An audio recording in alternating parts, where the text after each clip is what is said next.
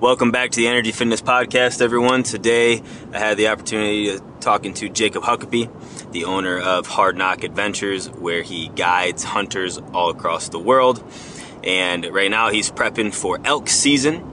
And we talk about why a guide like Jacob is so important to have and to find, especially if you are not from the area, you don't have leased land, and you're hunting on your own or with a couple other people.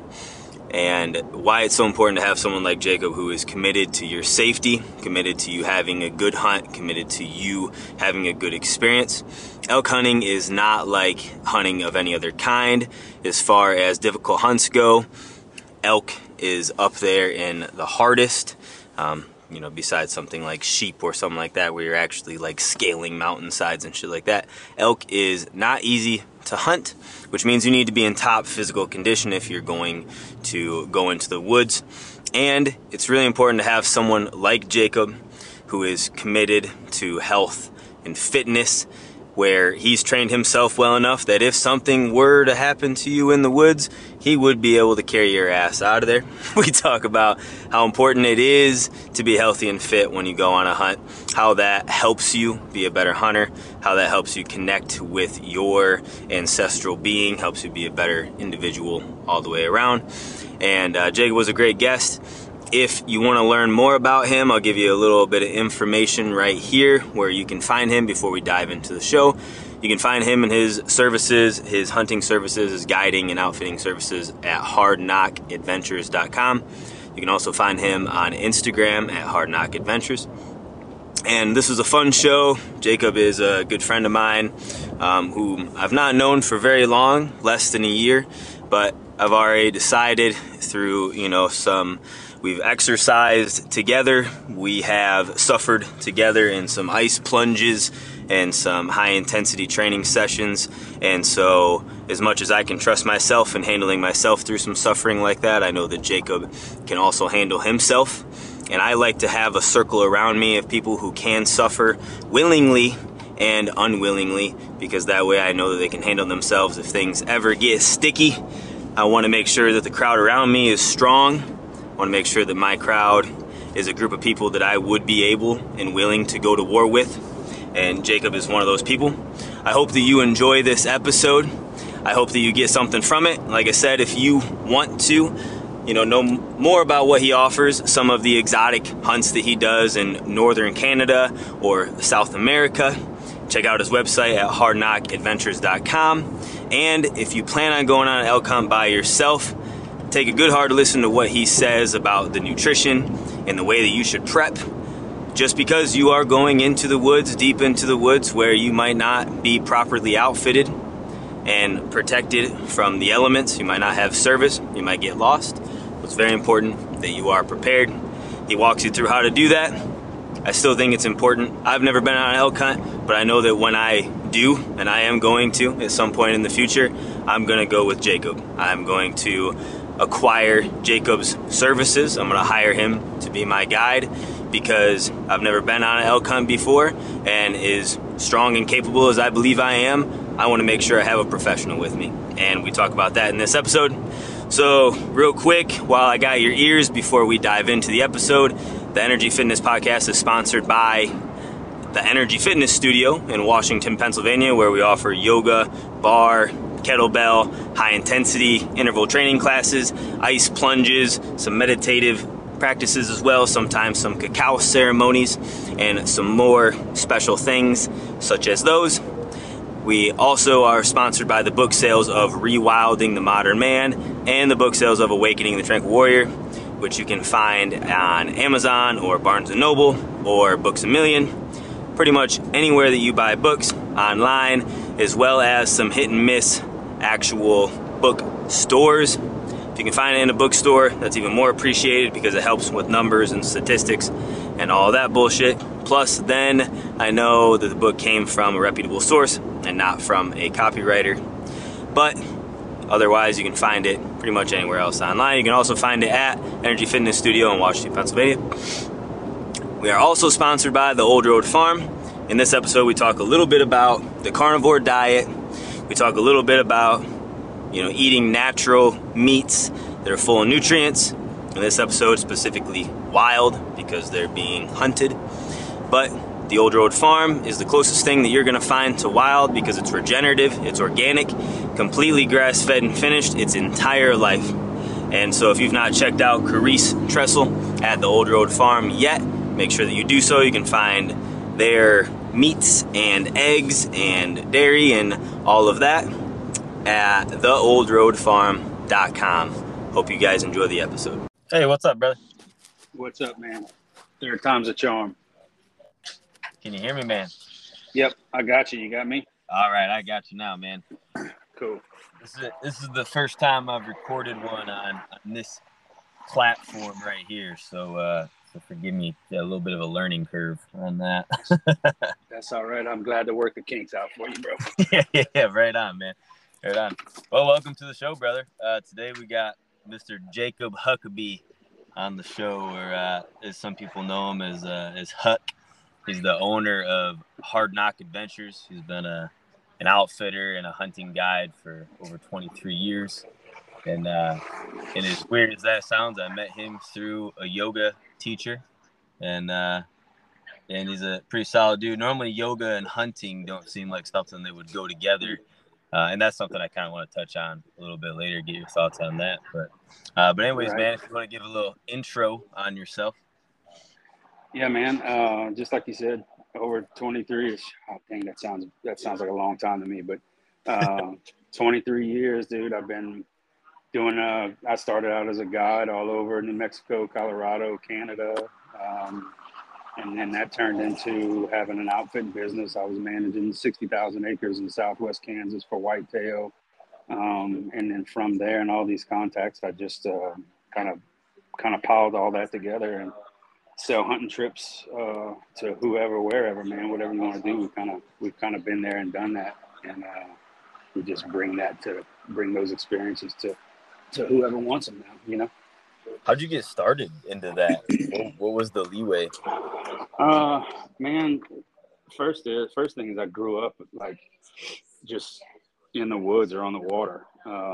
That's South Louisiana. That's life, bro. And then through high school, I did a bunch of hunting with friends, and got what I would consider pretty decent at it. And when right out of high school, I tried college for like a semester and realized I really sucked at that because I wanted to be hunting all the time. In fact, I would schedule my college classes around mornings where I could duck hunt or deer hunt. So like, no, this ain't worth it. So I picked up some guiding work with a guy and went to New Mexico, did elk and mule deer, Colorado elk and mule deer, and then ended up in Canada waterfowl guiding with him. And man, I almost didn't come back from Canada. I loved it that much. God dang, man, that place is absolutely incredible when it comes to waterfowl. It's incredible just hunting in general, but waterfowl is off the charts. What all were you hunting up there? Like duck, geese? Ducks and geese, yeah. So when I started, I was in the Manitoba province, like west of Winnipeg. Yeah. So just mainly Canadian geese, mallards and pintails. There's a bunch of other ducks in there too, but that's mainly what that outfit focused on. Yeah. Did you hunt with dogs or did you hunt just by yourself? Yeah. Yeah. Dogs has been having dogs has been a way of life for me since I was a kid. My dad was a professional lab trainer in the field trial circuit. So, I mean, oh, dude, I've had literally thousands of dogs come and go in my life, through the course of the training. But we've always had top-notch dogs. To be honest with you, that's probably why I got invited to hunt some of the places I did, because I'd get a phone call from somebody like, "Hey man, you want to go hunting tomorrow?" Like, hell yeah. Like, okay, cool. Can you bring your dad's dog? I'm like, oh, it never was about me, It's about that good dog. Right. But yeah, dogs has been a very integral part of the waterfowling for me. Yeah. That's I can relate pretty similar to that story there. I didn't know that you flunked out of college too. I did the same thing after one semester, flunked out. So yeah, Birds of a feather, bro. yeah, I can feel that too, man. Yeah, you're from the Chew. I'm from the Mitten, but Michigan's pretty similar in the outdoors life. There's Mm-hmm. the lakes and the fishing and the Yeah. hunting is incredible. And I've never done anything besides whitetail, pheasant, coyote. Went out bear hunting a couple times, never got anything. But Right. um, you do like pretty exotic stuff, like the elk hunt. You're preparing for elk hunts right now, and I want to talk about that. That's What was your first elk hunt like? Because obviously there's nothing like that in Louisiana. No. So as a kid, I lived in Colorado for a few years. So that's kind of where I got into elk hunting. My dad was a big elk hunter Yeah, and did it every year growing up. And so, man, to tell you that I was lucky is a like gross understatement when it comes to elk hunting because we we had this property in South Central Colorado that yeah, like to this day it's one of the most, I don't know, sought after areas. There's a couple of ranches in the area that are just the top notch ranches for elk, and we hunted right in the middle of it. So I got started in elk hunting like I got fed with silver spoon. yeah, The terrain isn't all that bad there. There's gobs of elk. Um, so that's where I got started. And then as I grew up and got out of high school and started to have, my dad quit paying for it. So like, I was like, well, I can't pay to be on this lease this year. I don't have that money, so I got to go to public lands. yeah. Um, so of course back to Colorado and started poking around on public land as a 19, 20-year-old kid, really not knowing a whole lot.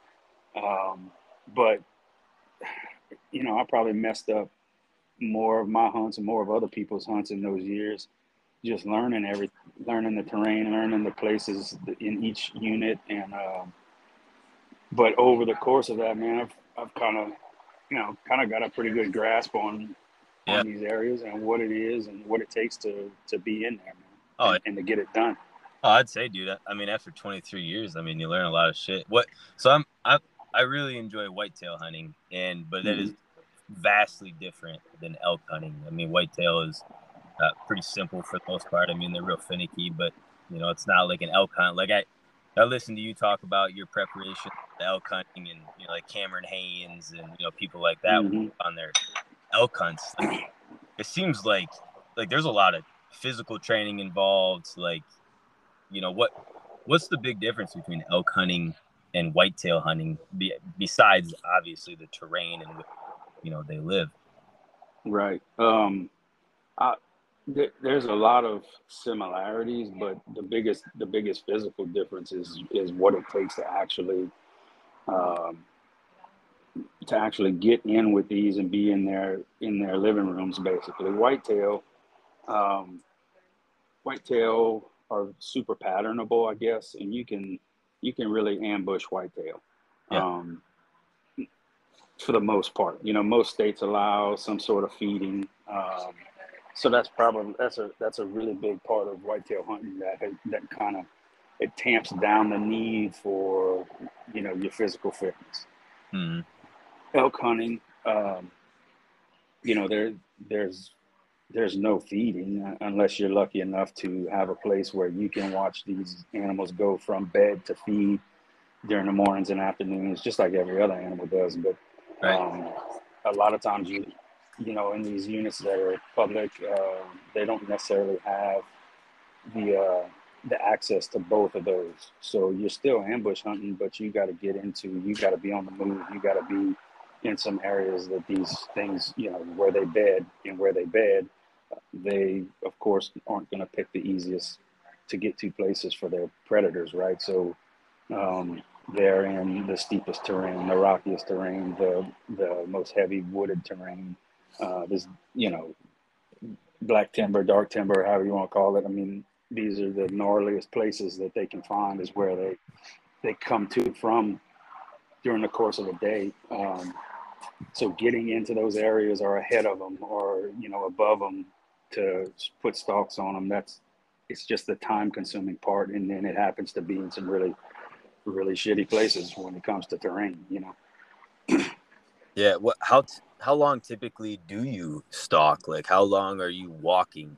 Like because I've heard a lot of people, they talk about, you can get a vehicle so far, you can get a four-wheeler so far past that. And then beyond that, you're basically on foot for the rest of your elk hunt. So how far are you typically hiking to try, and you're rucking, you're carrying all your gear, and then hopefully you're Mm-hmm. going to carry out an elk or parts of an elk, after Right. the hunt as well. So how much are you typically walking when you're doing one of these hunts? It really depends on the unit you're hunting, but so let's I'll give you an example of where I'll be next week. Um, from where you're allowed to park the truck on the edge of state forest land, you're looking at probably a 6 mile hike into where I want to have a camp, right? So, and then from camp, um, it's 4, 5, 6 miles in any direction during the day. Um, you know, and going in, you got, I don't know, my packs usually run 50-ish pounds, 50, 60 pounds for, 6 or 7 days worth of stuff on me. Yeah. Um, and then, throughout the course of the day, you might you might have to make 1,000 foot of elevation gain to get to a spot where you glass from for an hour, two Yeah. hours, 3 hours, 10 hours, until you see something that gets into a place where you feel like you can make a move on it. Yeah. And then when you decide you want to make a move, a stalk can take an hour, it can take 8 hours, you know, and then so for me, typically where like this year where we'll be, um, you're glassing ridge side to ridge side. So you got to go up one ridge and look across a valley to another ridge where you can, have a good vantage point to see the majority of it. Yeah. Well, that's great. You can see, but the problem is once you see and find something, well, now you got to come back down into the valley and go back up, over, and around whatever you're trying to get onto. Yeah. So, yeah. That's a lot. And just like to stop right there and acknowledge, like, even if you have a day where you're not doing a lot of hiking and you happen to only, ruck with your 50, 60 pounds, 6 miles or so, like you said, you're up and down terrain, you're, over stumps and, rocks and dirt. Like, you're not walking like on a fucking flat treadmill. Like, this is pretty serious body movement. Plus you're trying to be very observant and analyzing of your surroundings. Mm-hmm. You're being really active with your brain, and you're also trying to be quiet at the same time. So this is a lot. And as a guide, you have a ton of responsibility. Like, how many people do you normally take on a guide with you? Like, what's your max amount of people that you'll bring with? It depends on the camp. Whitetail camp, I can usually manage about 4 guys at a time because whitetails you're stand hunting most of the day. Yeah. So you set guys out and then you can do what you got to do and go pick them back up, whatever. Yeah. Elk or mule deer camp, 2 guys, man, and really you can only do one at a time, unless you have some guys that that have a skill set that's a little bit higher than most and they can do their own thing.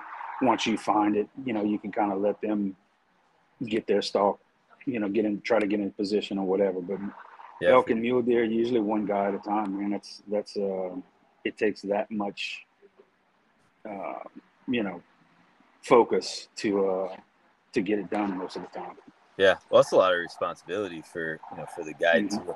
What kind of restrictions, like when someone comes to you and says, "I want to go on an elk hunt," what kind of physical restrictions you put on that person? You put them on like a diet and an exercise program because you don't want to have to drag their ass out of the woods and the elk. Yeah, you try to, man, and that's really difficult to get people who've never done it to understand. It doesn't take long for them to understand once they get there, but to understand Right. the level that they need to be at prior to is like I honestly haven't found a way to relay that to these guys that have never done it. I have a guy going to be with me next week that I'm concerned about because I don't see not that I don't see it. I know him personally, and he's going to struggle. Now he's mentally tough, Yeah. so I think we'll be okay. But I know he's going to struggle physically. Yeah, Um, I think that's a big deal, man. Because like where you're at, I'm sure that you don't have much cell phone service, and if mhm, someone fucking falls down a ridge and breaks a leg, like now you, the guide, now you have to mhm. carry that fucker out of there, Yeah, however far away you got from camp, and then like you said, from camp to where you can actually park a vehicle, like you might be walking 10, 20 miles with some grown ass man that was too lazy to trim himself up for the trip. yeah. That and dude, that's where trying to relay this to this guys comes into being super important. Yeah, Um, and I mean, there's other avenues we have for those instances. We've got some Garmin products that allow us to stay in touch when there is no phone service, just for emergencies and stuff like that. yeah. But you still, if it happens, bro, like shit goes from 0 to 100 instantly, man. Oh, I bet. Uh, And if you're, I mean, if you're getting close to dusk and things like that, like I can only imagine. I worked with a dude that was like, he was like 400 some pounds, and he went on a elk hunt with his brother, who was also very overweight, and they didn't have a guide or nothing. They were out in, I think they were maybe Wyoming, and mhm, one brother, the head two, like climbed up a stump to try to get a better view, and he stepped on some moss, and he slipped, and he fell down, and he fucking laid there for several hours before his brother found him, and like his brother only found him because of his moaning and crying, right, and yeah, luckily he was okay, but he was like, am I gonna have to fucking carry him out of here, like this 400-pound dude, like, because got you're not close to anything. It's definitely a tough no, spot. yeah. There's the area that I'm going next week. I think has one of the highest rescue like percentages for their search and rescue team of that area. Like they do more statewide than most teams for the state, and because Yeah. the terrain's so tough. Oh, I bet. I bet. There's Man, I think last summer there was 4 deaths in the area that I'm going. People falling, people not being prepared, stuff like that. To Yeah, just in a small area, it can be dangerous, man. yeah, And for sure. and the problem is that the guys that are getting into these positions, 99% of them is because they're unprepared. Whether it's gear wise or physical wise, or even mentally wise. Just not knowing what you're getting yourself into, Yeah. and not being prepared for it is a freaking game changer. What's the training look like for you, like as the guide? Because not only are you responsible for your own gear and your own shit, but you're also responsible for that, the person that you're taking or the people you're taking with you. And you're a stout fella. So what, like, walk us through what you do to prepare when you get ready to go out, like specifically on one of these elk hunts. Uh, Man, for me, Trent, I'm a year-round kind of guy, but that's overboard for most, right? Um, I would say when I really start focusing and ramping up. So we're going to be in the 1st of November when this season starts. Now I was ready in September for bow season, right? Yeah. I didn't do any bow hunts this year, but I was basically ready. Um, so I started in March and April, to where I have a few solid months of where I start putting. First thing I do is change my diet. Um, I, I start focusing a little bit more on, you know, losing a little bit of body fat, leaning up a little bit, and then a big thing is like a high intensity cardio plan, um, with some weights involved, because if you look at a gym setting and you go through some of the lifts and maneuvers of a high intensity training, you've got snatches and cleans and squats and stuff where you're using an entire body, your entire body system to get some of these lifts done. That really represents, um, you know packing up the side of a mountain with a rifle, or dragging a fat guy up the side of the mountain who's struggling. You know what I'm saying? Uh, so that, along with cardio, I usually, so I have, and I just started it this year, and it's been awesome. I started putting 25-pound bags of rice in my pack, one or two at a time. And I go walk with my pack, my 50-pound pack. I'll do a few miles, uh, you know, do that, and you'd be amazed at the difference it makes. But just doing the pack is not enough, because Yeah. there's so much more muscle work involved when you actually get there and you're actually hiking up and grabbing trees to take the next step, and taking a long step with weight on and all that stuff. So the high intensity training is really the most important part. Yeah, I could definitely see that, because you're moving your entire body in Mm-hmm. functional patterns, like ancestral patterns that you can't mimic, with a barbell for the most part. No, yeah, and that's what I was gonna say. So kettlebells really come into play, and that's where, like, I don't know how to explain it other than it's like grunt work, right?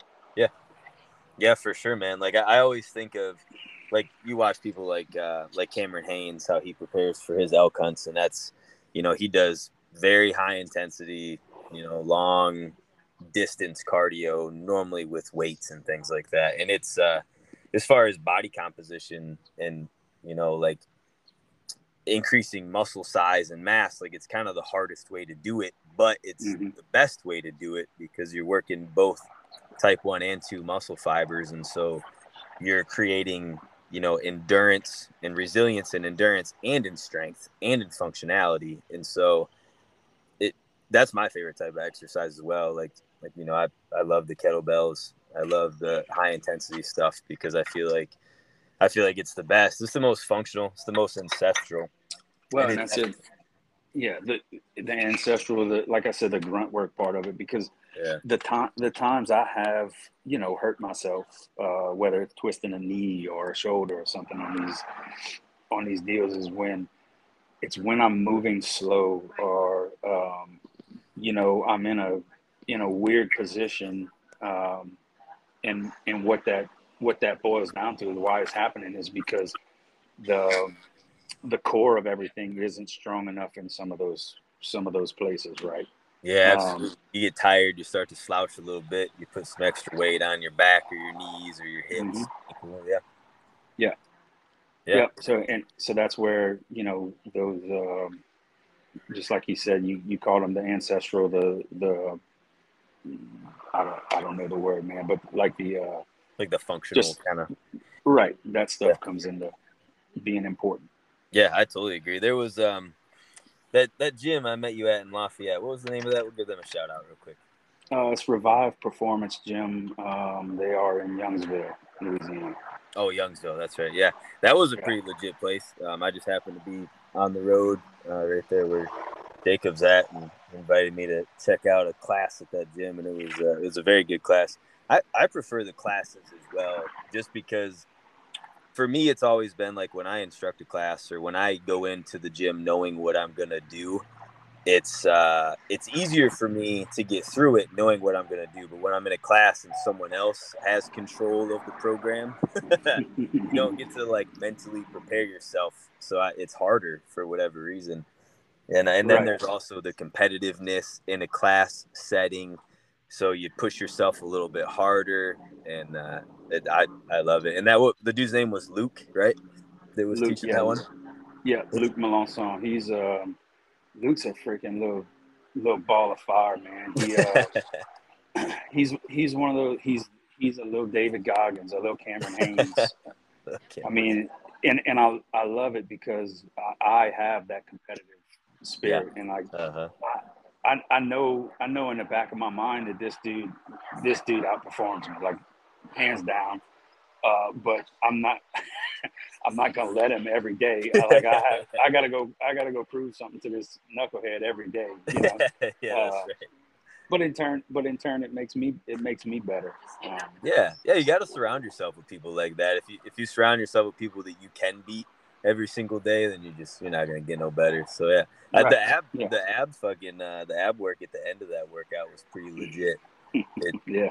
pretty legit. I've had to incorporate some flutter kicks into my daily routine so that if I ever see Damn. them again, I'm not gonna be slacking.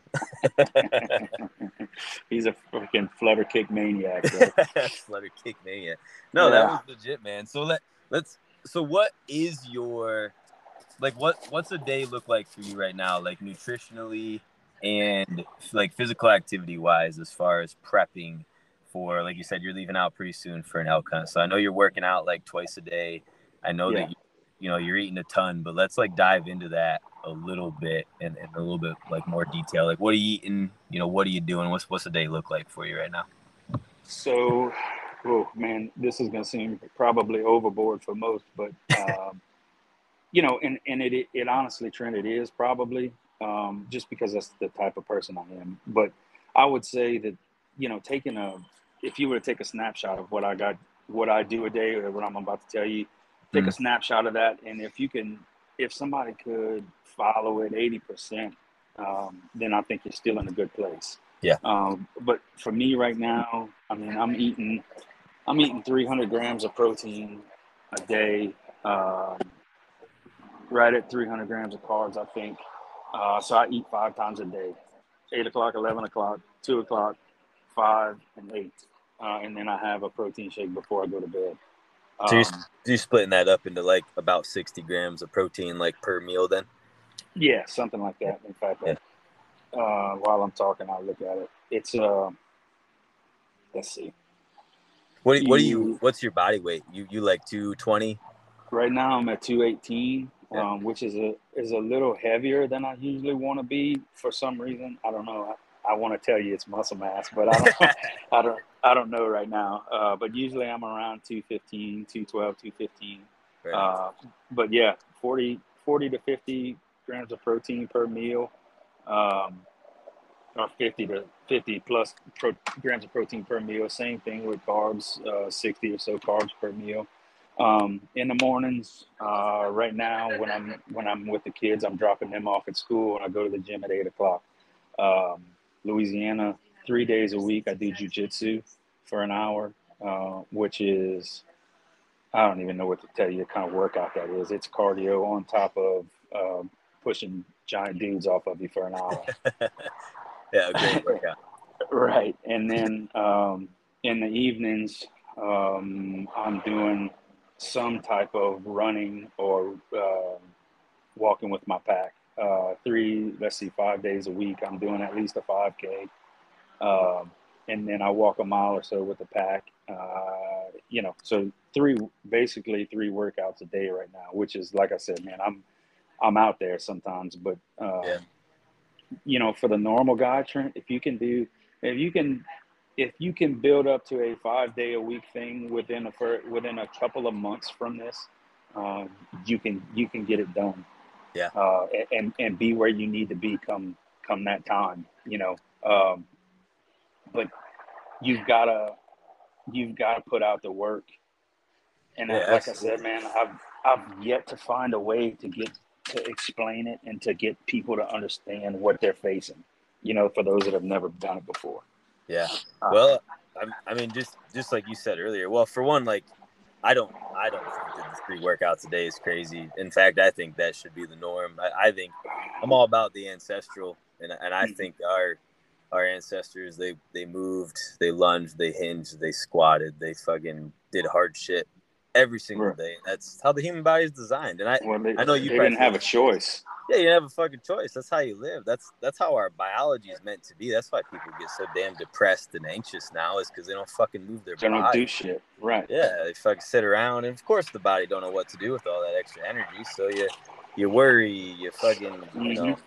all that Yeah. shit happens. But like you're saying, like you have a ton of responsibility as the guide too. You gotta worry about yourself. You gotta worry about the people you're with, and also, like, not to mention, if you do get an elk, if you do get a bull, you gotta quarter that up and haul that out of there. Like, how much are you hauling out when you get an elk? Well, How so much weight? you're looking at a 600-700 pound animal. Um, How on the much of hoof. that is what you're packing back? I imagine most people aren't taking, bones and stuff like that. I would, but Well, yeah.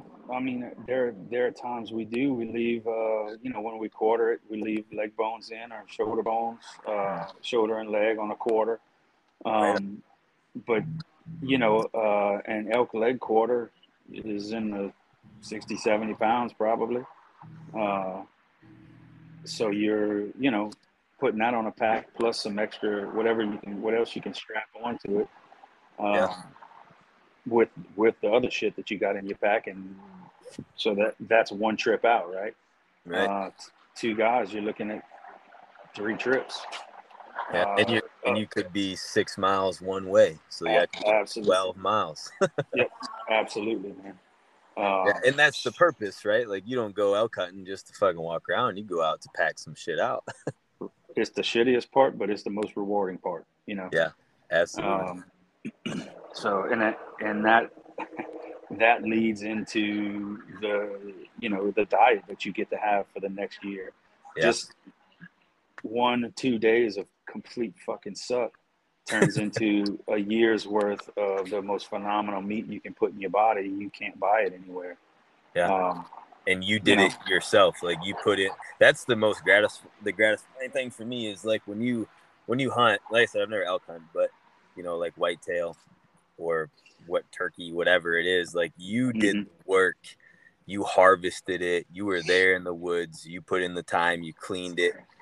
You prepped it. You cook it. You get to share it with your community, with your family. You get to feed your family with your hard work. Like that itself is so. There's so much gratitude involved in that. It's a beautiful yeah, thing. it It it truly. is it's amazing, man. And like I describe it in this way, and this is, I don't know, some people will find this morbid or whatever. I don't give a shit, but this is the way it is for us. You we spend a lot of time whitetail hunting every year, and on these ranches that we hunt, we and it's a normal thing now in the hunting community. We name our deer, right? This buck we call toothpick or whatever, Yeah. and if one of my kids or I get to shoot this deer that we've watched grow up, we've raised it basically to a point where it did its deer thing, and now we determine that okay, it needs to come out of the herd because of one of however many reasons, and we decide to shoot it this year. Okay, well, perfect example, the deer I just said, toothpick. My son shot that deer last year. Well, the I don't know, earlier this week we had backstrap, and I was like, damn, man, Bo, this is the last pack of toothpick we have. He's like, oh, like, like toothpick, we're done eating toothpick now. Yeah. So, I and, do. and that, Yeah. that's I for don't all the have. animals. We know what it is, Yeah. but that's the rewarding part of it. It is the rewarding part, man. But like, I love that. I love that you do that because I think that humans now, like, we're so fucking disconnected from nature that people think that is morbid. But for at least 400,000 years, humanity survived off of ruminant animals, and it was a sacred thing to be able to kill a bison or a deer or a water buffalo. Some type of ruminant animal was a true gift, and they shared that gift with their family, and they literally followed the herds. That's like our first civilizations were Right. mobile civilizations following herds, and we're so disconnected now that people like they'll go to a fast food joint and order a hamburger, but they have no idea where it comes from. And you say like, "Oh, we just ate our last backstrap from toothpick," and they go, "Ew, that's disgusting." But you went out in nature with your son, which is even more beautiful. You went out with your son in nature. You sat in nature. You watched this animal, and then you, with a ton of gratitude, you harvest that animal as a community, and then you share it. Like I can't imagine anything more beautiful than that. Like being able to supply for your family, enjoy that experience with your son, and be able to nourish yourself with food that is going to make you and your boy stronger, and it's going to you're working in the circle of life instead of Mhm.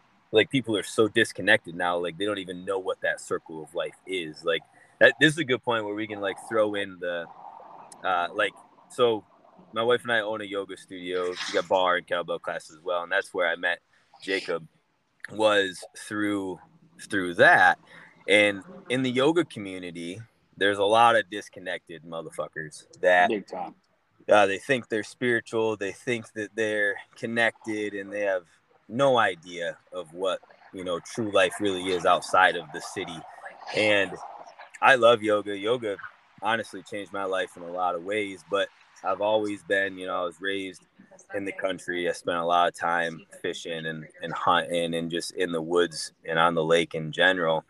And so I had a I had that privilege of knowing how nature actually worked and actually being able to, you know, feel that. Like it was always taught to me to, you know, you kill an animal, and not only do you pray and thank that animal for its life, and you pray to God, and you know, you just show your gratitude for your ability to take that life.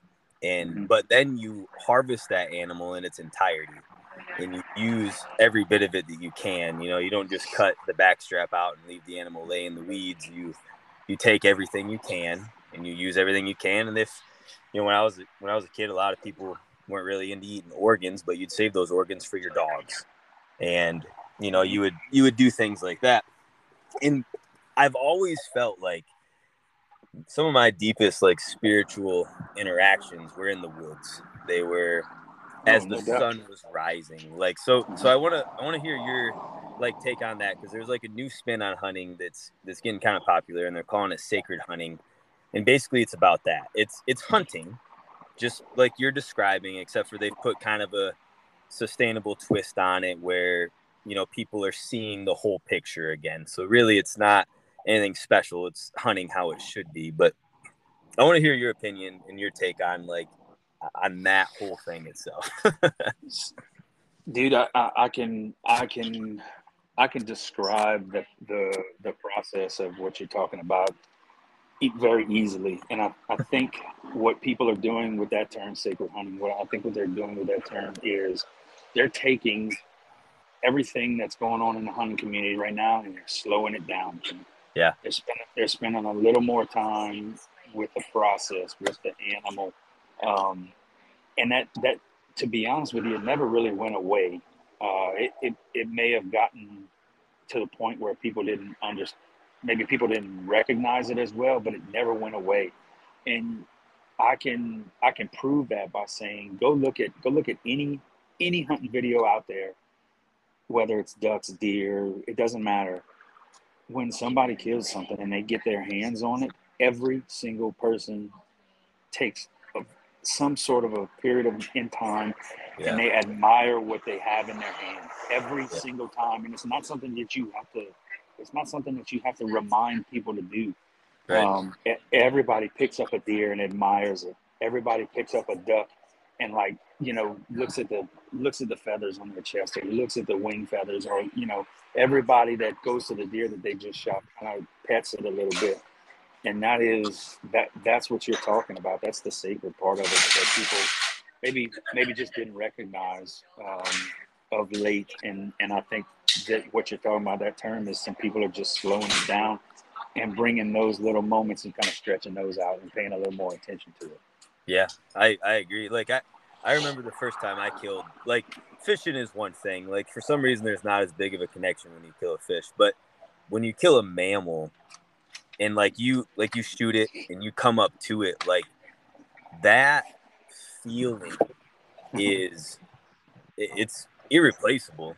You can't compare it to anything else, because you understand that you just took a life, but you took it out of respect, out of being a part of the circle, and you're gonna, you know, you honor that animal. You really do. Like you look at it in its beauty and you feel connected to it. Like I remember putting my hands on the first whitetail that I had shot, and like I didn't consciously think, you know, oh, I should pray to God, I should pray and I should say thanks for this. It just happened, like you It said. Like it happens. was an admiration and a Mm-hmm. respect.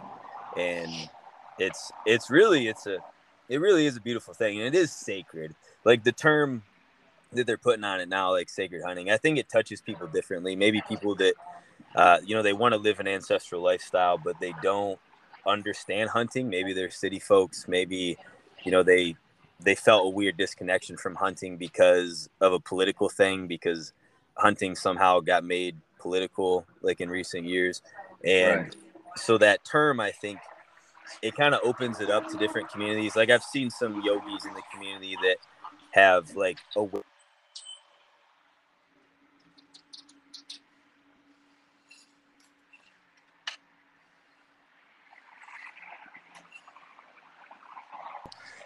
or, I lost you for a oh, second there. there you are, right there. Yeah. But yeah, Trent, to be honest with you, I don't care. I don't care what we have to call it. I don't care the term we have to use. Um, I enjoy seeing people take a different approach to it, because it means that much to me. And the truth is, as a human, you are one of the greatest predators on the planet, and I don't care. Not one of the greatest. You are the apex predator on the planet. Yeah. Whether you're 40 years old and play video games in your mom's basement, you still have the ability as a human to be the top predator on the planet, and that's not something that like that had to be ingrained, Yeah. uh, over the course of the last tens of thousands of years. Yeah. It's a responsibility at this point.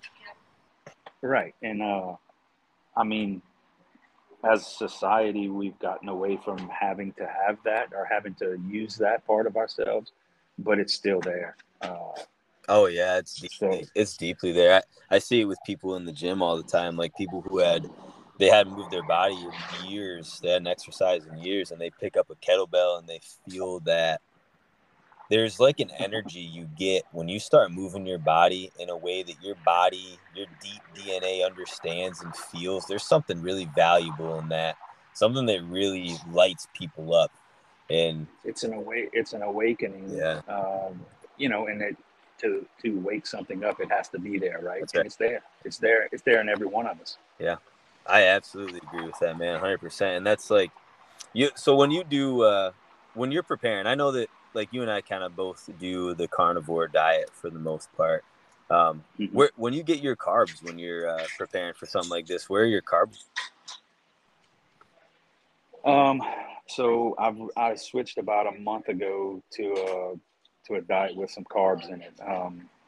And white rice is my go-to. I mean, I'm from South Louisiana. We cook rice and Yeah, everything. yeah, that makes sense. Yeah, Yeah. So jasmine rice is my carbs. But up until a month ago, honestly, I wasn't getting, I don't know, hardly any carbs in the course of a day because I was mainly carnivore. I've been doing that for probably 2 years now. yeah, Um, but so on carnivore, you're using animal fat basically in the place of yeah.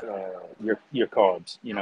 But carbs aren't a bad thing, Trent. They everybody gives them a hard time, Oh yeah. but there's you've got to have that fuel. Especially Um, yeah, especially when you're working out, 3 times a day. I totally agree. I'm more on like the fruit wagon, so I like non-sweet right. fruits. And but Hmm. I do definitely agree. And for a couple years, like when I first started, you know, eating mostly carnivore, I kind of avoided anything with carbohydrates in it. But at a certain point, like it works really well for a while, but at a certain point, if you're gonna put yourself through grueling workouts, it's very beneficial to have a banana or an apple or like a mango or some shit like it, and you can notice Right. it, very, Oh, very quickly. ab- absolutely. Because if you don't have any carbs to do whatever carbs do for your body, I know it's a process. I just don't know exactly what it is, Right. and that ain't my forte. Right. But your body uses that the lean muscle protein or the lean muscle to do what you need to do instead of using that other Exactly. fuel. Yeah. So you're working yourself into a deficit. Yeah. Um, every time you're working yourself. Whereas if you put the right fuel in your body, then you're able to use that fuel, build your muscle proteins, and get stronger and better.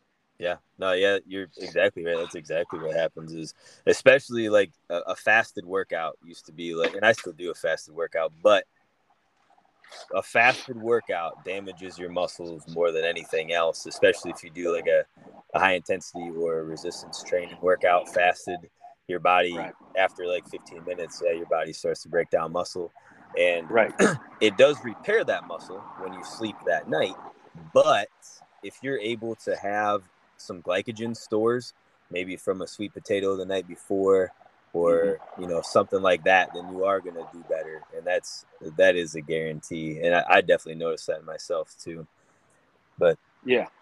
And yeah, and for me, I can feel myself plateau every once in a while. yeah, And that kind of tells me, all right, let's switch something up. So that there I'll add a little more carbs or back off of carbs, or, you know what I'm saying? So yeah. um, when I feel that plateau and I know that I've been doing the same thing workout wise or training wise, then I know I need to, switch something up, whether it's food or my training regimen or whatever. And Yeah, that some gets me off of that vaccine. plateau. Yeah. What do you do when you're out on your hunt? How many days are you typically out there, and what are you eating while you're out elk hunting? So typically, like in Colorado rifle seasons, this one in particular is from a Saturday to the next Sunday. So what's that, 9 days? Um, Most guys can't handle more than 5, 6, 7 days at the most out, with your own stuff on you. Yeah, But in the time that we are doing that, a typical, day's worth of meals. In the morning, we pack like a breakfast bar or something, and a cup of coffee or a hot chocolate or something in the morning before we head out. And then throughout the day, I bring like some string cheeses, granola bars, beef jerky, stuff like that. And then in the evening, around the fire or once it's dark before we go to bed, we have like a freeze dried meal. Most of the time, these meals are 1,000, maybe 1,200 calories. There's a ton of different brands out there. Then basically all you do is add hot water to them, let them sit for 10 minutes, and then eat them. Day one, they're phenomenal. Day five, it's time to do something else. that sounds like people talking about MREs. Yeah, It's the same thing, man.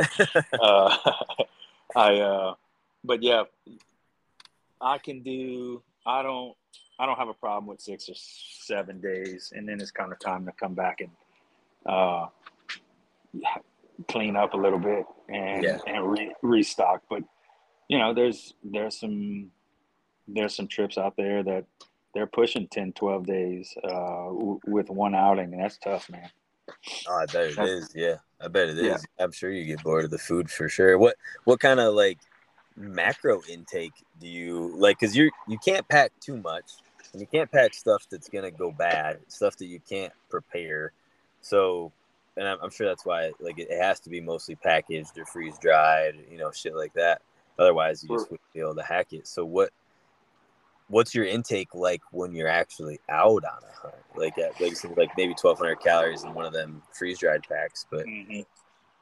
Uh, honestly, I don't know. Um, I don't know what the total for the day would be, and I guess I should. I've gotten to where, like, I just know, I know I like Belvita breakfast bars yeah, and Nature Valley granola stuff throughout the day, and the string cheeses and there's a store in Trinidad, Colorado that I stop and get beef jerky at.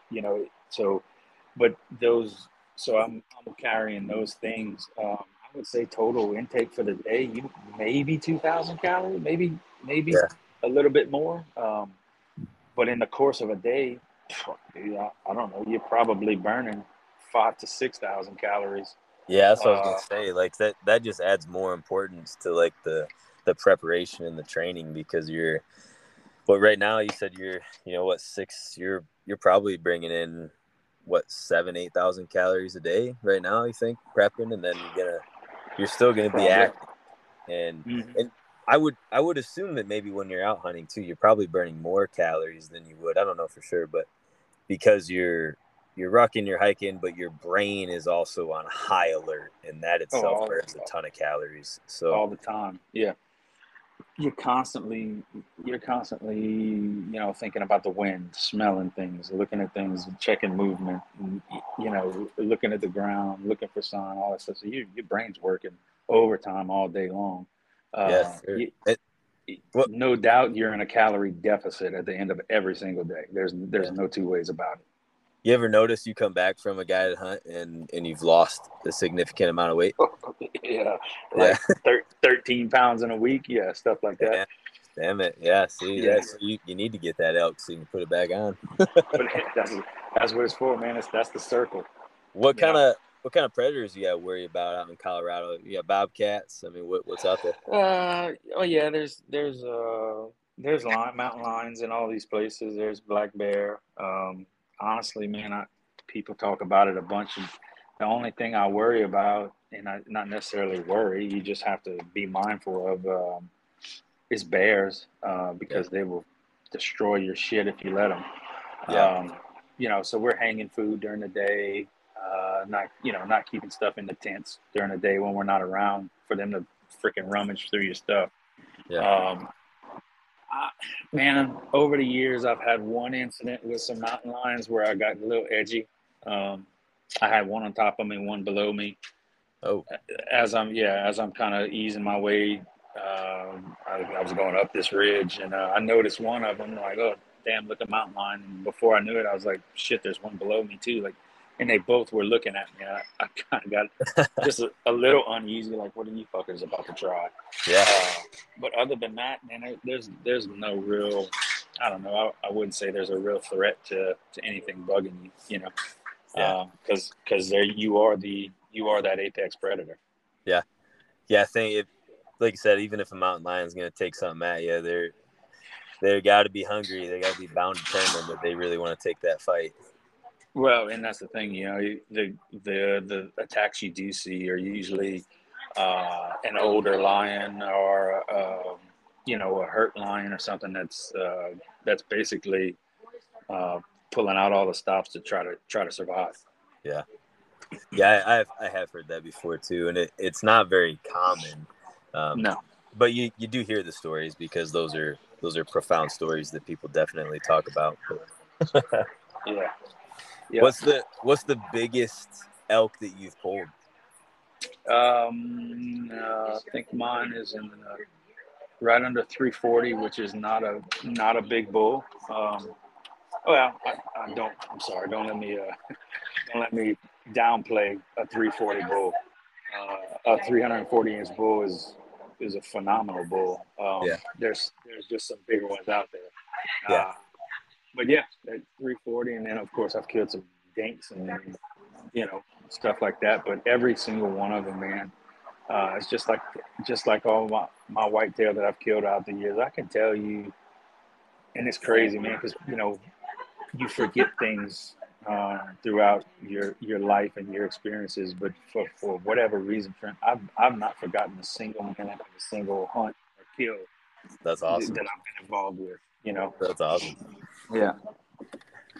What and Yeah. you do a lot more than just elk hunting. I know that's like kind of where we've based this conversation, but like you go on your website, hardknockadventures.com. Right. Like you see South American and Canadian stuff. Like what else do you offer as far as guided hunts?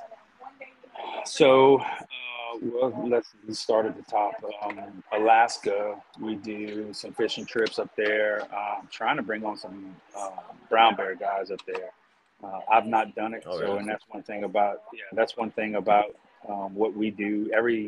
Everything that I offer is a place that I've been, as people that I know personally and experienced their trips, Yeah. or guided for them. So Alaska, fishing, we do bear hunts, deer hunts, moose hunts, waterfowl throughout Canada, Alberta, Manitoba, some Saskatchewan, and then down through the Rockies, we do Wyoming, Colorado, New Mexico, elk and mule deer, mountain lion. I got some guys that do some mountain lion stuff, bear in Colorado, New Mexico, and then all the way down into whitetails in Kansas, turkey in Kansas,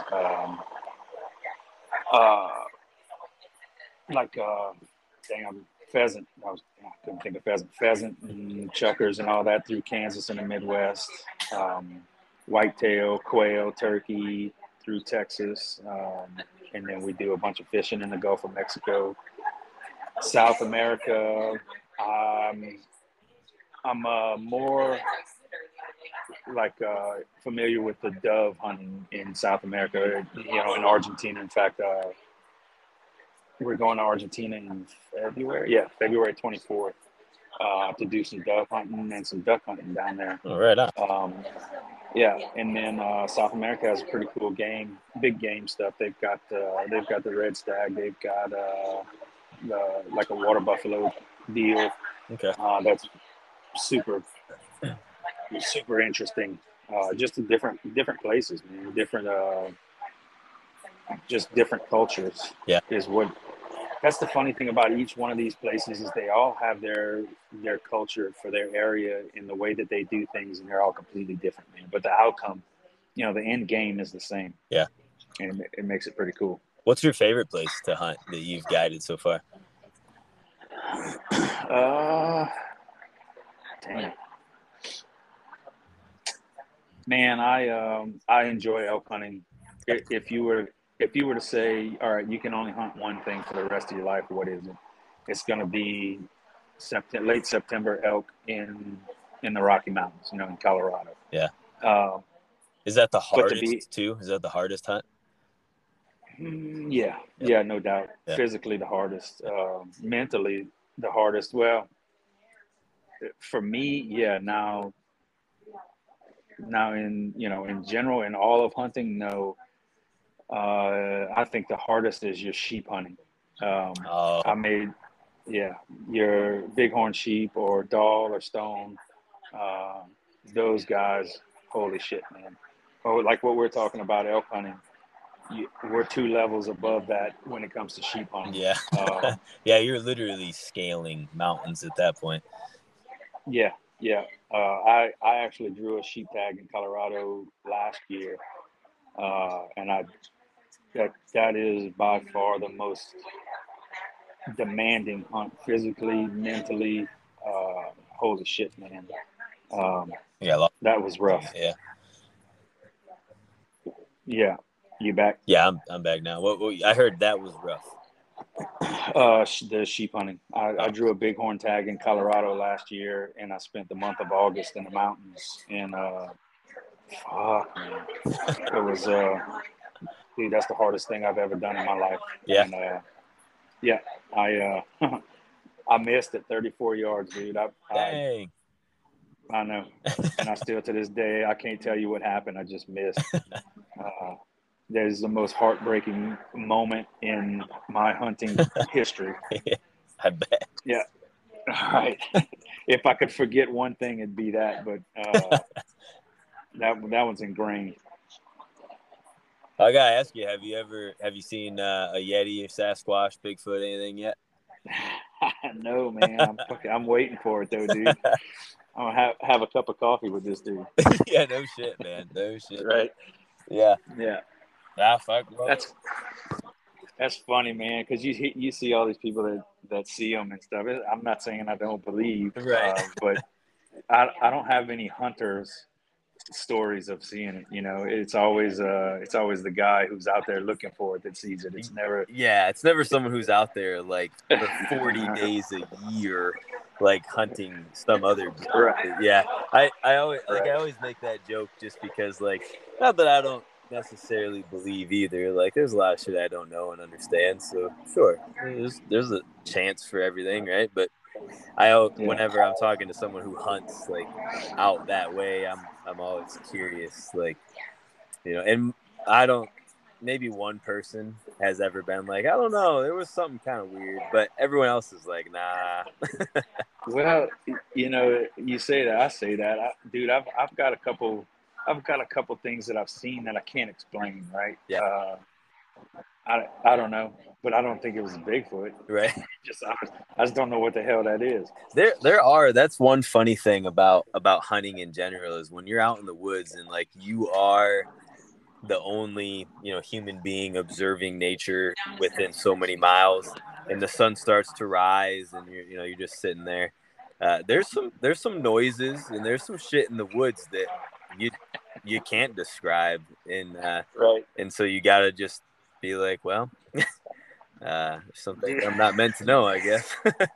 Right, and that's when, dude. To be, I mean, I'm 6'1", 220 pounds, and like, ask me, I'm a bad motherfucker, right? But, there's times when you see something or hear something that's in the dark, and like, what the fuck am I doing out here, man? Yeah, right. Like, start talking to yourself a little bit. Yes, right. As the sun comes up, and turns out it was just a squirrel, but right, yeah, sound like a 600-pound squirrel. yeah. Last year I was out, and it fucking something. It sounded like there was a damn 300-pound alligator in the river, like beside where I was. It was making so much noise, and I couldn't see anything at all. And I was kind of freaking out a little bit, like, what is trudging through this river beside me? And when the sun finally came up, it was 2 muskrats, right? And they were just playing, because I thought the same thing. I'm like, I orientated myself in that direction in case I had to shoot it, whatever it was. I'm like, I don't know. This thing sounds massive. It has 2 fucking little muskrats playing in the river. Yeah, dude. There have been points when I turned into a big freaking weenie in the woods, man.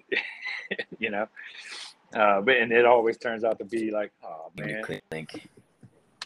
Yeah, I got you back there. Oh, there we go. Right on. Well, we're right about an hour there, brother. So I'm gonna go ahead and close it out. But so where can people find you? Where can they can find you on Instagram? Your website, and all that good stuff. Yeah, hardknockadventures.com. That website is it kind of just goes over all the stuff we do. We're actually putting a bunch of changes in right now. I've been guiding for so long, and that's kind of what we do. But man, with the kids and everything, I want to start doing some just some adventure stuff where we're taking people just backpacking, sightseeing, stuff like that. So we're gonna start incorporating that here. So yeah, hardknockadventures.com. Instagram, same thing, Hard Knock Adventures. I've got a Facebook, Hard Knock Adventures. That's it, man. And then you can find me at yoga.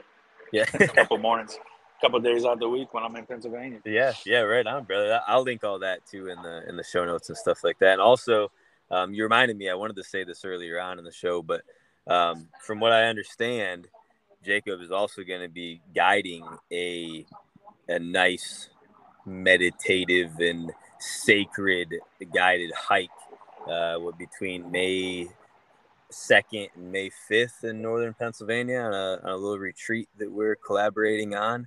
That'll be pretty badass. There'll be some cold plunging. There'll be some sound bowl stuff. It'll be very disconnected from the modern world and very inclusive into the natural world.